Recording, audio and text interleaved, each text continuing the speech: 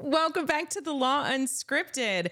We are talking today about jury voir dire, jury selection process, so to speak, and specifically Batson challenges. So if you know what this is, stay tuned to find out more about it. If you don't know what it is, stay tuned for some interesting issues and topics. Not everybody knows about these things, especially with relation to jury challenges and jury selections, but it's pretty crazy. So stick around. This is The Law Unscripted, where we talk about the law and the legal system and everything you didn't know, didn't understand, and no one ever told you. I'm Virginia Tarani. And I'm Chelsea Rogers. We're with Tarani Law LLC because you never need a lawyer. Till you do. Okay, we have swapped sides this week. Whoop, whoop. Trying something new. We changed it up. It's episode 16. We finished 15. Funky, fresh seating arrangements. Trying it different. Now, the dogs have stayed in the same locations with What's the game called with the seats? What is the... No, that's the same. It's not Simon Says. Musical chairs. Musical chairs. I was about to say hot potato, and I was like, that's not it. Oh, that's so funny. It's not hot potato. But we have our dogs still, Yes. different couches. We have Willow, who's my merle-colored Cocker Spaniel, who's next to me. Sky, the little silky terrier's on the other side of Chelsea, but you can't see her.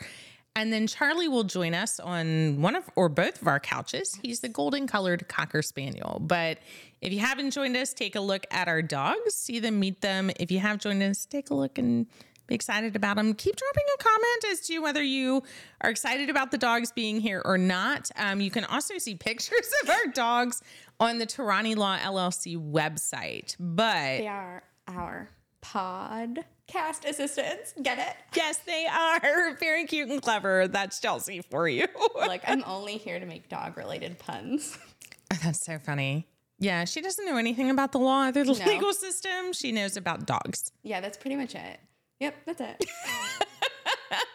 So, Chelsea, we are going to teach you today about Batson challenges. Okay, what does that mean? Okay, so the background for them is when you do a jury selection, and this is for any jury, right? Criminal jury, civil jury. If you have a jury trial, you have to select jury members. Right. And it's not just, oh, I'd want them, and them. You just get a random group of people. A random group And you, of like, people Narrow it down, right? put together, right? There are certain numbers, anywhere from 20 or more that can come in. Sometimes it's less, depends on your state and your jurisdiction, but there's a group of jury members that come in into the courtroom and they have to be chosen. They don't just all 12 come and sit in the jury box and that's your jurors. You actually get to choose. You just volunteer, right? Can I be on a jury and just walk in? Yeah, not many people would volunteer, but no, there are lists, there are processes that you have to follow, and the court sends out notices. You have to appear. If you get into the actual courtroom, then the attorneys and the judge have the ability to choose who's going to be those final 12 members for a criminal trial or a civil trial. Depends on your jurisdiction. Sometimes it's 6 members of a jury, 9 members in California. It's different, but in a civil case, just in case you didn't know, you are not guaranteed 12 members of a jury. I don't know how I feel about that. Yeah, so, and it doesn't have to be unanimous. Okay, so I did know this, but I found that out on probably, I don't know where. It was not in law school. I found that out like probably on social media somewhere. Yeah. And I was like, what? Was nobody going to tell me this very important information? It is surprising because everybody assumes that every jury has to be 12. Or it's a mistrial. Or it's a mistrial, or it has to be unanimous, But or yeah, it's a that's mistrial. what I mean. The unanimous part. But it's not. Which, I don't know Come how on, I feel Jordan. about it. He's in the wings He's like trying of to the camera decide where he wants to here. put it. Come on. Yeah. Anyway, we keep Gonna talking to lure our him. dogs. Okay, but what is this process called? So the questioning of the jury is voir dire. And do you know what it means in Latin? So I thought that I did, especially as a law student, right? Like I graduated from law school. I used this process. I thought it was to see to speak. And it's very close. It's to speak the truth, which I didn't know. I think voir dire is one of those words in law school, because I'm just going to own up to it, of like, you're so scared you're going to just say wrong because it doesn't look because I know it. You see it in movies, you see it on the news, but there's something about a cold call that makes you forget you've ever read a word in your life. Teacher just calls on you, Chelsea. What is this? I do what I did my first year and just unplugged my internet since I was on Zoom. Oh, so funny. I can't answer that question. Unplug. And it just shows disconnect. So it's not like I... Oh my God. Don't tell anybody I did this.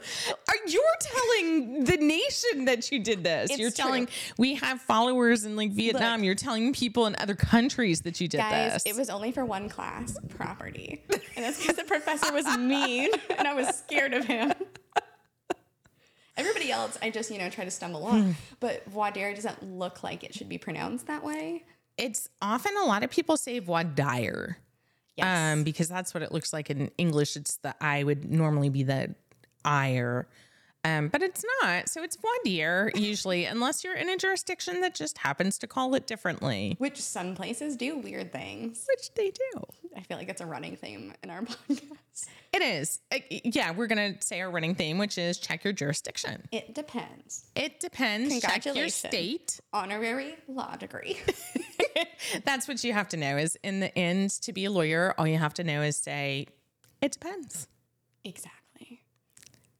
So with the jury voir dire, there's questions. And so here's the cool part. So a Batson challenge, so that you know, while we continue to talk, a very brief description of a Batson challenge is to see the other attorney is improperly excluding jurors, taking jurors out of the pool. Right. For a discriminatory reason. That's a challenge. Okay, and I think we talked about this a little bit last week about some of the reasons that you could reasonably be taken off of a jury. Absolutely. So we had in a prior podcast, videotaped, so it's on YouTube and in the normal audio podcasting, we talked about regular jury selection as a whole. So some of this is not really repetitive. We're trying to hit things that we didn't. And it's not a series, though it could be taken as one. But we talked about why you would want to exclude somebody, the normal reasons of I would be looking for, if it's a rape case, I wouldn't want a victim of a rape to be on my jury on either side because it could go either way. Right. And then you get just some of the challenges that are not for cause, right? They're just... Right. So the for cause challenges are reasons that somebody can't be impartial. Right. So is there something within the case where they just, because it's a criminal case, they're going to believe that the defendant did it? Right. If they're on trial, if they've been charged, well, they must have done it. Is there a reason they can't be impartial? If they can't be impartial, then it's a cause strike. If the person can't perform their duties, we talked about if they're blind, they have to be able to see. It's not, we're trying to discriminate against disabilities, but you have to have certain functions. If you're not over 18, it's a strike for cause. But after all those strikes for cause are done, for funsies. you get funsies strikes.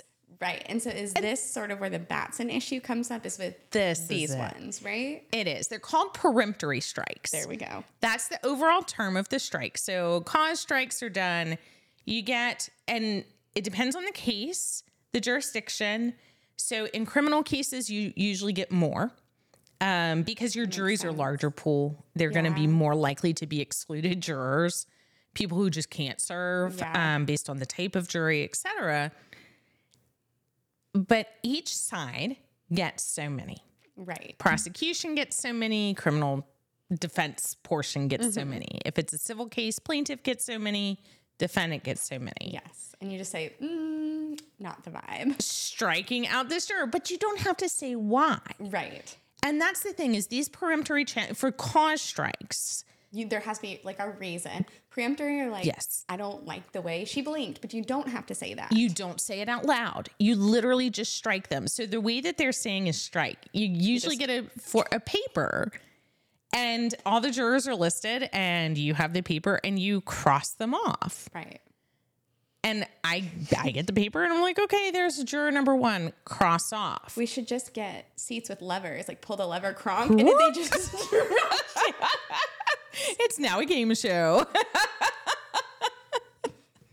That's very clever.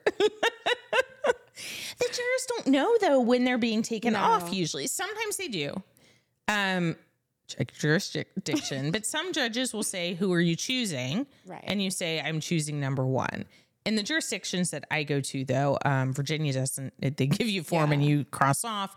And then the judge takes the form and says, these are the 8 people who are no longer needed. Thank you for your service. Right. So you go back and forth. There's 4 on this side, 4 on that side. There's 2 on this side, 2 on that side. Check your numbers based on the case type and your jurisdiction. Okay. But you don't have to say why you're striking them. You just get strikes. I almost never explain mine, but you don't have to. Unless someone makes a Batson challenge. So what's a Batson challenge and why is it called a Batson challenge? It's called a Batson challenge because it's a Supreme Court case called Batson versus Kentucky from 1986. Okay, so I've known about this case, but until this morning, I thought it happened in the 60s for obvious reasons. And then I went and checked it, and Mr. Batson has been interviewed like on podcast. And I'm like, oh, this was like kind of recent.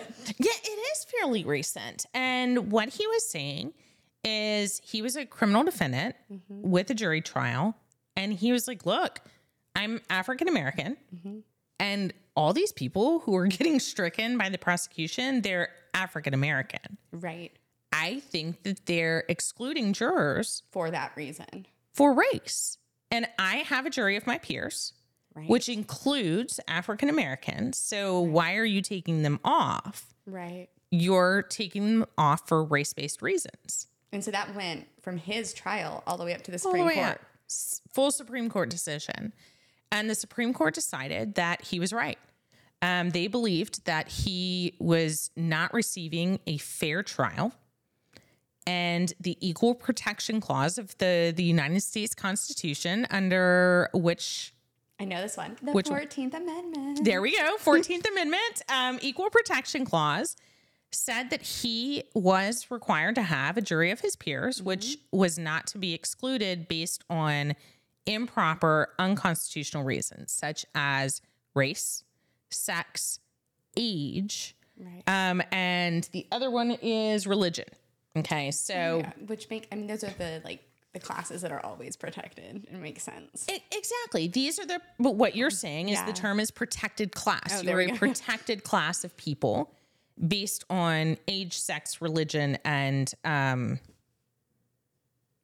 age, sex, religion, race, ethnicity. What are we talking about? I don't know. I just have race, ethnicity, age, and gender, sex, and religion. So 5. Right? Race, ethnicity, sex, religion, age. 5 protect, whatever. Why was that so difficult? This is horrible. I don't know. How is this so difficult? Those are the protected classes where you can't discriminate. So it's almost like hiring and firing, right? I was just about to say, yeah. You can't discriminate against somebody in hiring or firing based on the protected classes. Equal opportunity employers. Yeah. You can't discriminate in housing for the same reasons. I know fair housing laws. And the judges were like, okay, you can't discriminate in a jury. Which I think, I don't know. I think the question of like, what is a jury of your peers is something that like we as a country will continue to grapple with until the end of time. Yeah. Right. Like, I just think it's one of those things that you're never going to get an answer that I feel like satisfies everyone. My favorite idea, like you were saying last time, is jury of my peers, I think, is a jury of white Southern women who are, have this amount of education, live in my neighborhood. It's like, is that my peers? Well, because I feel this way about people who have a criminal record who then are a criminal defendant again. Great, put felons on the jury. Yeah. Those are my peers. Those are the people that I would want to judge me because they are like-minded. I believe they would be like-minded to me. Right. But where are they going to find all these people? They're not my peers. They're people just like me. They're my clones. They can't be your clones. If I was queen for a day, right? I would say every criminal case has to have 6 people convicted of a crime on it. Done. I think that I want people who have experience with it. We've talked about this before. Put attorneys and criminal defendants, split it. 6 attorneys, 6 criminal defendants. Done. I like it. I really like it. I just Though there might be more homicides. I was going to say, I would pay like an MMA fight to see that jury room. Right? So funny. Yeah. I'm not sure who would come out best. Yeah. Maybe we just get criminal attorneys, like people who are criminals and attorneys. Very rare because you're usually excluded, but we just make those professional jurors. Look, I have solved the criminal justice Here they system. are, but we'd have to pay them fairly, which right now jurors are not paid fairly. Oh my God, no. I would volunteer to do it for free. Chelsea's new job.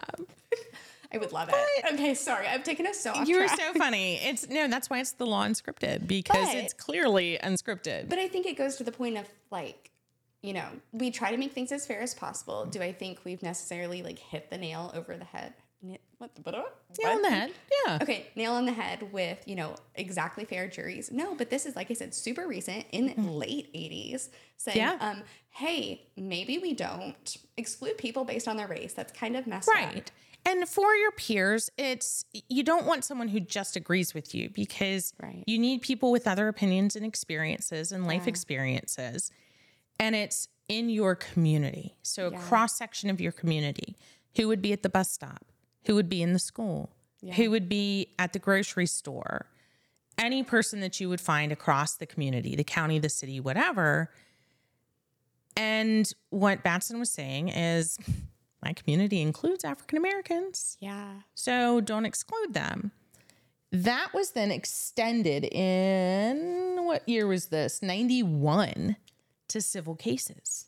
Which it's one of those things you're like, well, duh, right? That it should have happened, right? And it just blows my mind that. Well, what they were saying, and the good argument was, for plaintiffs and defendants, you're not the government, right? So the government, the prosecution has a duty not to discriminate. But why do private individuals have that duty? And what the all the way up to the Supreme Court, and the Supreme Court said, well, the jury system is a government system. Right. The court is a government. It's a government actor. And as an individual private party suing or defending against a lawsuit, you're choosing a jury, and the jury is part of the government system. Right. So as a government actor, you're choosing a jury as a government actor through the jury system. Anyway, it's a little complicated, but it extended to civil cases. Yeah. So the plaintiff can't discriminate in the jury, and the defendant can't discriminate. And that's where we are. You would think, okay, great. We have this rule. Now everyone is just going to follow it, of course, because these people are attorneys and they would follow what the Supreme Court says. So we have no more issues. We've never had issues since. Once they made it, they decided it, and all of the attorneys were like, great, we're on board. We'll behave ourselves in the court. Yeah, because somehow we immediately fixed racism along the way. It just stopped after these cases. Breaking. Yeah, racism and discrimination have not stopped. But people got real sneaky real fast. They did. And that's why these challenges, it couldn't just be a don't discriminate kind of case. The Supreme Court set up a 3-piece procedure. Which is for rare what to for do. them, because they like to be vague and give no hardline rules ever. If you've ever had to brief a case, you know that. They just like to opine about nothing for 40 pages. Right. And give no sort of black letter law. But they did here. They did. They said, if you think that discrimination is happening and jurors are being excluded on the basis of one of these categories, then you have to make a Batson challenge. Now, that's what we call it, is a Batson challenge. And you do 3 things. Okay. So, step number 1. Dun, dun, dun. The party who thinks that that the other side. This person who's like raising it. Well, okay. So the person who raises the Batson challenge is the party that thinks the other side is improperly excluding the jurors. So let's do an example of say the defense, we'll do a criminal case. The defense Those are easy. says the government is improperly excluding jurors. What does the defense attorney do? So the defense attorney makes an objection. They literally say, Your Honor, I'm objecting to that peremptory exclusion, and I'm raising a Batson challenge. They say it aloud. Which is kind of wild. I didn't know this I knew that you had to raise the issue, but I didn't know that's how you did it. That's kind of a bold move. That's standing up and being like, you're being racist, you're being sexist in the middle of a courtroom. It is. Now, most jurors don't know what that is. No. Okay, so if you say it, most jurors have no idea what a Batson challenge is, and they're just like, oh, somebody's objecting again. Right? Someone's making an objection. It's an attorney. But for those who are clever enough or who know if I heard that happen, the way my face would jaw drop. If you're just sitting in, you're watching court. We had to do this for my first year of law school all the time. We had to observe court. If I had been in one of those observations and someone was like, I want to raise a Batson challenge, I would have been like, ooh, what's happening? Yeah. So you actually state that you want to raise a Batson challenge. So we've changed things up just a little bit. We put a pause. Yes. Our video is weird. Don't know what happened. Don't know what happened, but we're working on it. We have gained a puppy on Chelsea's side. So if you're seeing this and you're like, oh my God, what just happened? That happened. Poof, it's magic. Charlie appeared. And we're going to go back then to when you have a Batson challenge. The Batson challenge is raised. You say, I object to that strike, that peremptory strike. And I believe, I'm making a Batson challenge. The judge should call them up to the bench. This next part should not be done in front of the jury. Okay. Sometimes they'll excuse the jury. Just so they can talk freely. Right. To have them talk outside the presence of the jury. Sometimes the judge will just bring them up to the bench. Yeah. Every once in a while, they'll excuse the jury completely for the day and bring them back the next day, the attorneys, so that the attorneys can prep the arguments and make the arguments on another time. Oh. Sometimes. Usually not, unless there's a really serious challenge made or the objecting party wants to present additional proof and says, I would like some time to prepare. The judge will say, well, why? Right. It just happened. Go ahead and decide. Tell me why. Gotcha. But normally it's up at the bench. It has to be recorded. You want a transcript of it. Okay. If it is a civil cases are not always recorded. Right. They're not always transcribed. And if they are, sometimes the parties have to pay for it themselves. Pay for one, because if you have a Batson challenge, it has to be recorded. Has to be transcribed. So I didn't know this either. I feel like I'm learning. Okay. So that's step 2. Well, no, step 1. Sort of. Step 1 is to make the challenge. And they say that they have to say, my party, so the defendant, let's say you're African American. My client is African American, and the person who is just excluded from the jury is African American. I believe that my protected class is being excluded. But it doesn't necessarily have to be your protected class, right? You could say, I'm a woman as a defendant, but they're taking all the men off of the jury for some reason. You could. But I know it's rare, but rare. Technically you could. You're supposed to, in the initial challenge, to even assert one, you're supposed to allege that you are a member of a specific protected class. Okay. And the people being eliminated are the protected class. Okay, interesting. But you could, if you make one based on age, you don't have to say I'm 60 years old and the 60-year-olds are being excluded. Right. You're saying people of my age range are being excluded. Okay. I'm a female. Females are being excluded. Right. That's generally how it works, is the protected class that you are in is being excluded. Gotcha. Okay. So then what happens? The judge calls you up or you come back the next day, but what is step 2? So step 2, which usually happens immediately, Pretty quickly, is that the prosecutor then has to put on what's called a prima facie case, that they eliminated that juror, not by death, but just struck the juror from the jury pool for a non-discriminatory reason. Yep, there it goes. or like eject them. The Hunger Games in the jury pool. Oh, I love it.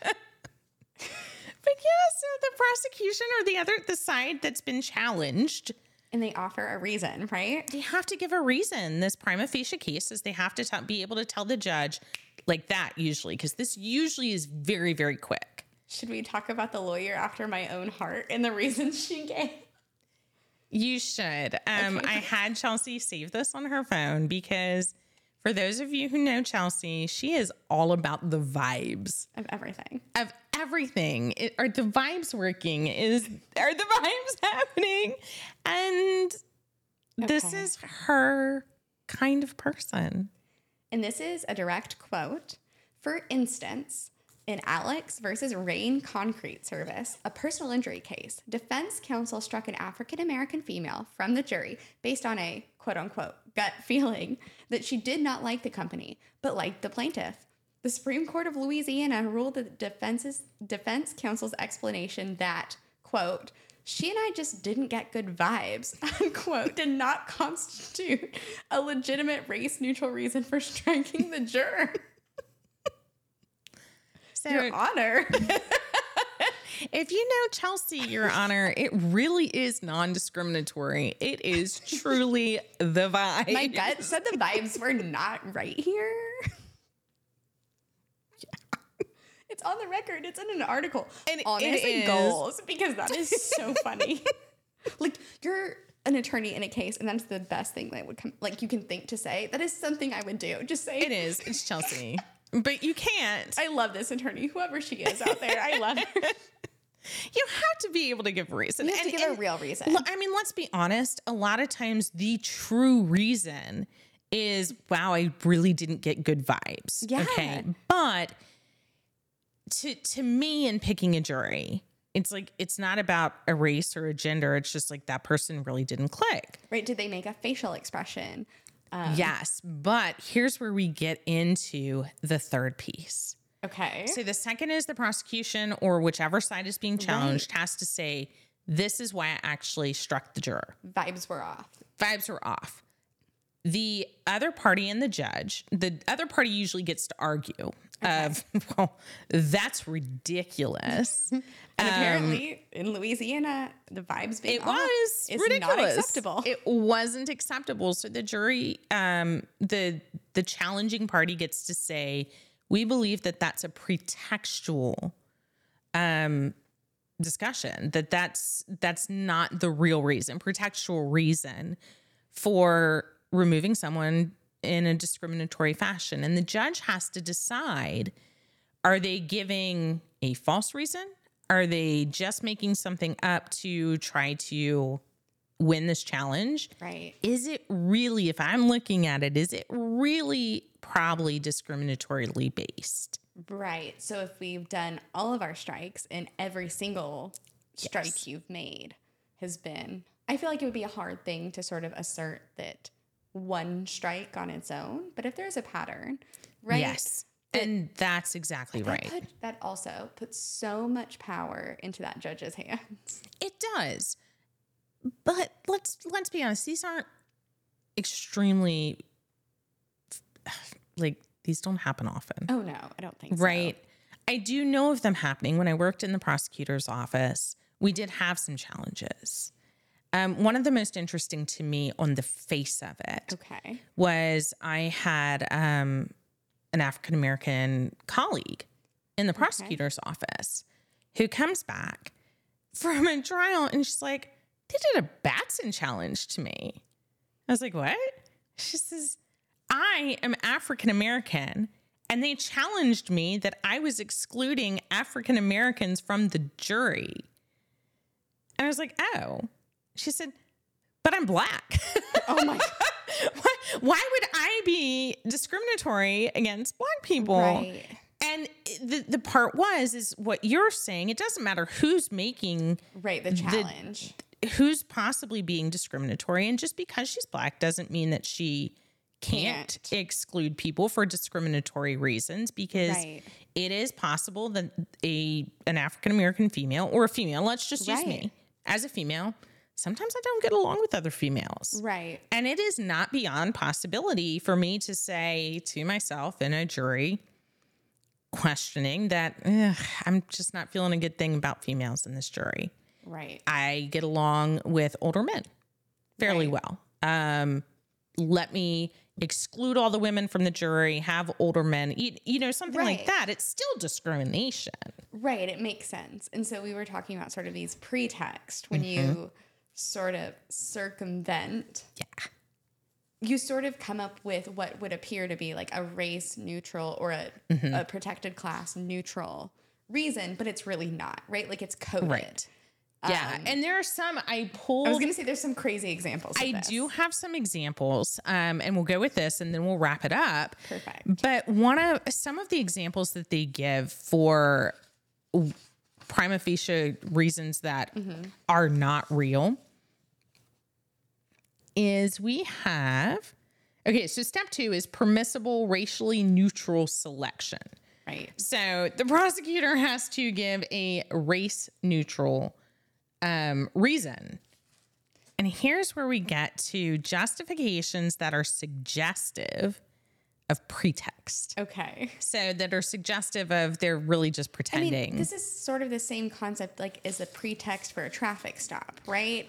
It's the same concept. That's perfect. Okay. Example. Is it a pretextual stop?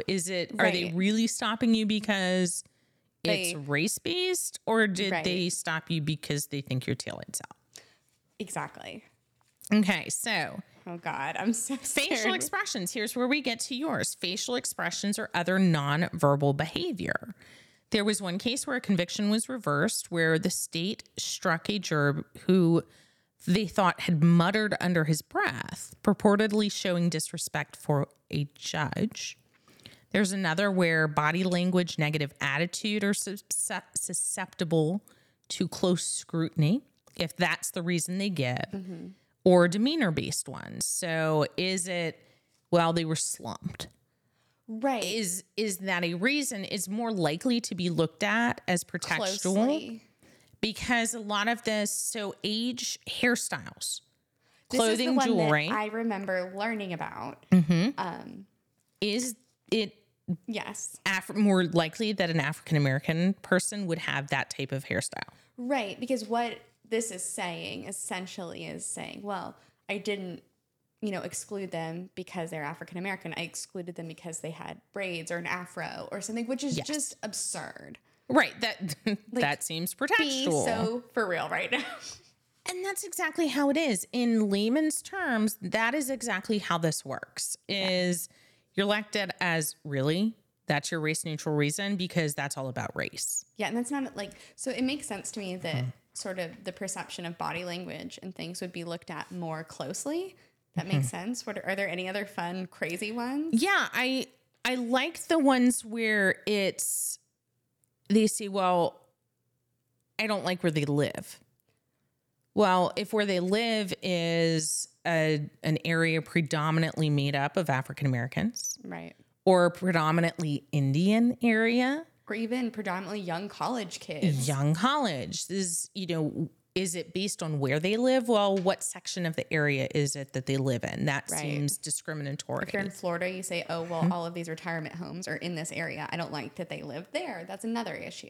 Yeah. Is it one of the other ones that I liked? Where's this one? Where'd it go? Here I am. Intelligence. And this is kind of your college one. Yeah. Are they excluding people who didn't go to college? So that's not a protected class, theoretically, but that's theoretically. But I mean, maybe it should be, right? In that community, how many African Americans are in college versus not? Right. And especially when you're talking about this being, a couple decades ago. I mean, I think in my brain, I feel like the 80s was 20 years ago, but it's not. It's 40 years ago. Okay, right. So it's like, I like to think that, obviously we still have racial issues in the country, but I like to think that they were worse then than they are now. Don't know how true that is. We but like that's to the think hope. that they're Progress improving. is being made. But so you think when these things were, when Batson really was, they were sort of making all these rules, deciding what seemed pretextual and not that these were more maybe indicative of things. Right. And so the last thing I'll leave you with is that one of the other ways that the challenging party can prove discrimination is through patterns. Where they say, like you said, if it's an immediate, the last 3 challenges have all been for older people. Right. Well, it seems pretty common. Can I ask 2 questions? Yes, you sure can. And this is probably a dumb question.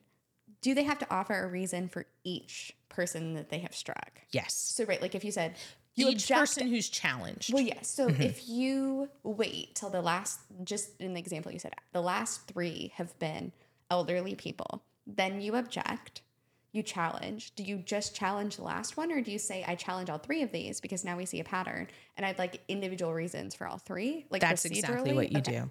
You're supposed to object per person as it happens, but when you get into that kind of situation, you're like, wait a minute, it's been 3 now, then you do have a proper reason to stand up and say, I'm raising a Batson challenge to this person, and now I'm raising one to all 3 of them.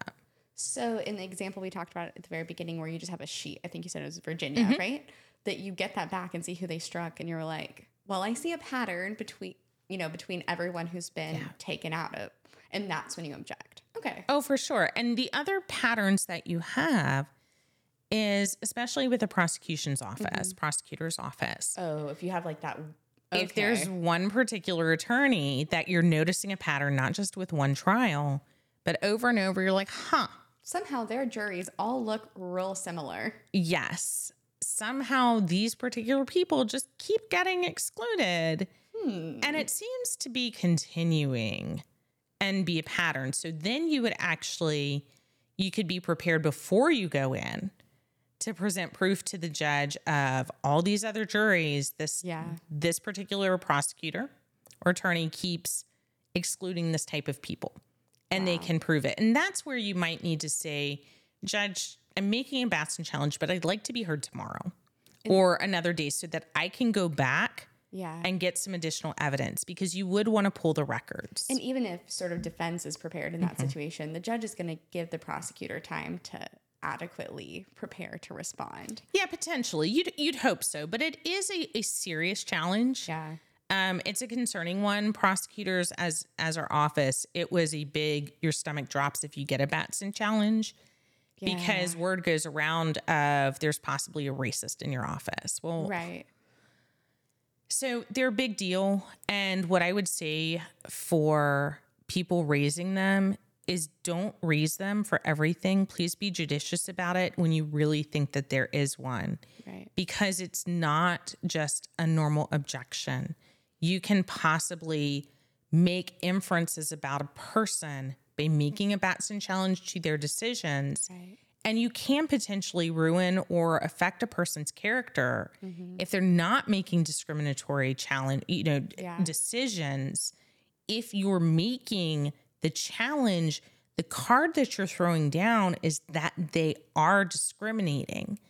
And if they're not, you don't want to play around with this, because you could actually be brought up in your state's bar for, you're purposely doing this, not because you think there really is a discriminatory pattern happening, but because you're wanting to cast aspersions on somebody else. And is that sort of the play there that, I want you to, I think there's sort of a give and take there of, if you had to justify every strike you make, it puts the other person at a disadvantage if you're like, hey, give a reason for all of these. I do have one last question to wrap us up. All right. And I think it's a good one to end on. Okay. So procedurally, we've talked about this 3-step process, and sort of the judge there is like, yes, no, whatever. Yeah. About the challenge. What happens then, and can you appeal it? So if the judge says, in the case that the judge thinks it's a fine, it's a race neutral reason, I'm assuming you just move on, continue. Absolutely. But if the judge done, the judge is like, I'm not buying it. I do see that you have a point here to the party that raised this. Then what happens? That person's put back on the jury and you have to strike somebody else. Really? Oh, to me, then I would be like, still, you're supposed to still be in the selection process. yes. Yeah. So that person would be, and hopefully they wouldn't even know that there's a discussion about them. That's why the lever doesn't work. Where they're not told until it would be. I mean, if someone was like, if I found out I got struck and then got put back on, I'd be like, who's got a problem with me? Yeah. So you're not supposed to be told until the final jury is selected, and then they're told who's kept and who's let go. Okay. But if that person, the judge says, you know what, I do think that this is a legitimate Batson challenge. Yeah. There's no reason to exclude that person. None. And they just put them on? And they're put back on. You either don't get any more strikes or you get to strike a different person. Yeah. And it's got to be for non-discriminatory reasons. So those are the immediate reactions. Okay, perfect. This is like the last sub part of that question. So normally throughout the course of a trial, there's lots of objections, and the judge's job is to rule on objections. Yeah. But like you said, this is slightly different than like a traditional objection. It is. But is the process, like if you don't like how the judge rules about something in a normal trial, you kind of wait till, you preserve it for the record, but you bring it up on appeal. Is this the same way? You have to. Well, I was going to say, is there not like an immediate, it's like you just have to say, well, it is what it is. You continue throughout the whole process and then you appeal. Correct. Okay. You will have to go through the full trial. That was, yeah. So if the judge thinks that the side has a race neutral reason and keeps that juror, the other party will have to say, I renew or preserve my objection for the record. I believe that this is a pretextual reason and that this juror is being excluded on the basis of race. So, okay, sorry. One last question. I'm so sorry. I'm just talking about the specifics here, because when you talk about the jury is either dismissed or, you're sort of having that like at the bench conversation, because that's not really usually on the record. Right? Oh, it is. Oh, is it? Okay. It is on the record. The bench is usually close to where the court reporter is. Yes. If you notice, the bench is where the judge sits. It's called the bench. So where the judge is sitting is usually very, very close to where the court reporter is sitting. And when the judge brings the parties up to talk outside of the hearing of the jury, it is not outside the hearing of the record. So I don't think I knew that. So that was my question. Yeah. Look at that. Yeah. And if for some reason the court reporter can't hear, the court reporter will speak up. This is interesting. You didn't know that. The court reporter will speak up and say, Judge, I cannot hear the conversation. And the judge will motion the parties closer to the court reporter and will make sure that the court reporter can hear them. Honestly, what a fun job. You get all the tea. That is like... Yeah, but it's so boring.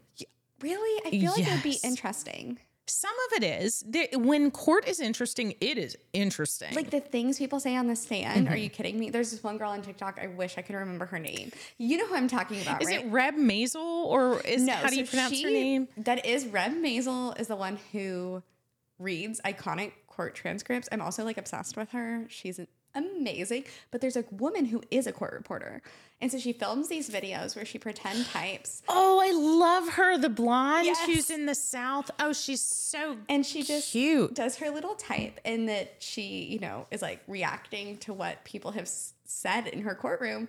And I think it's so funny. She is funny. I can't remember her name, but you're right. You guys have got to find her. I love her. And again, I think it would be interesting because the things people do. If you've ever seen their shorthand too, it is wild looking. It's crazy. But they have to take the record. Yeah.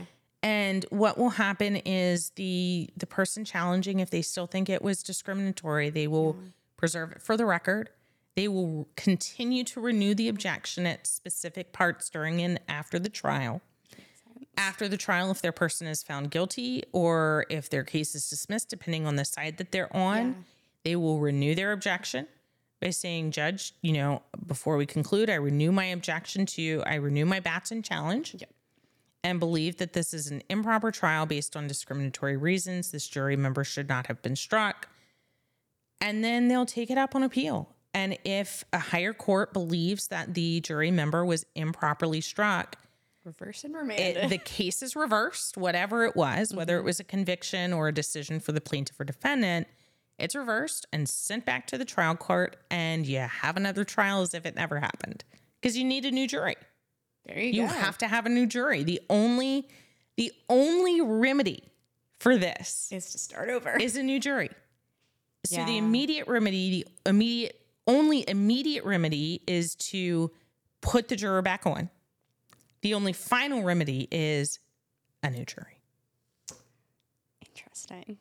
So welcome to a Batson I feel challenge. like we That's how covered it a works. lot. I learned a lot. Yeah, it's really fun to see play out. Not like it's fun to have a Batson challenge because it's a bad thing. Yeah. But when you're watching it live, because it doesn't happen very often, and most people outside the trial attorneys don't even know how it works and have never seen one, it's actually very fascinating if you can catch one.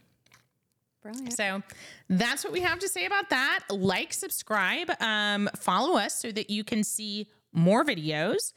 We will put a link in the description to the other video where we talked about the jury selection process, about how overall the jury is selected and what methods are used. And then I think we're going to do one more later. It may not be a part of a series. We won't call it a series, but we will probably have another one about what the jury actually does once they're chosen. Love it. So that'll be fun. But anyway, follow us. Put any comments if there are things that you want us to discuss and talk about that you didn't know and you really would like to know. How does this work in the real world outside of TV, or just you have no idea? Put that in so you can see it. I'm Virginia Tarani. And I'm Chelsea Rogers. We are part of Tarani Law LLC because you never need a lawyer Till you do.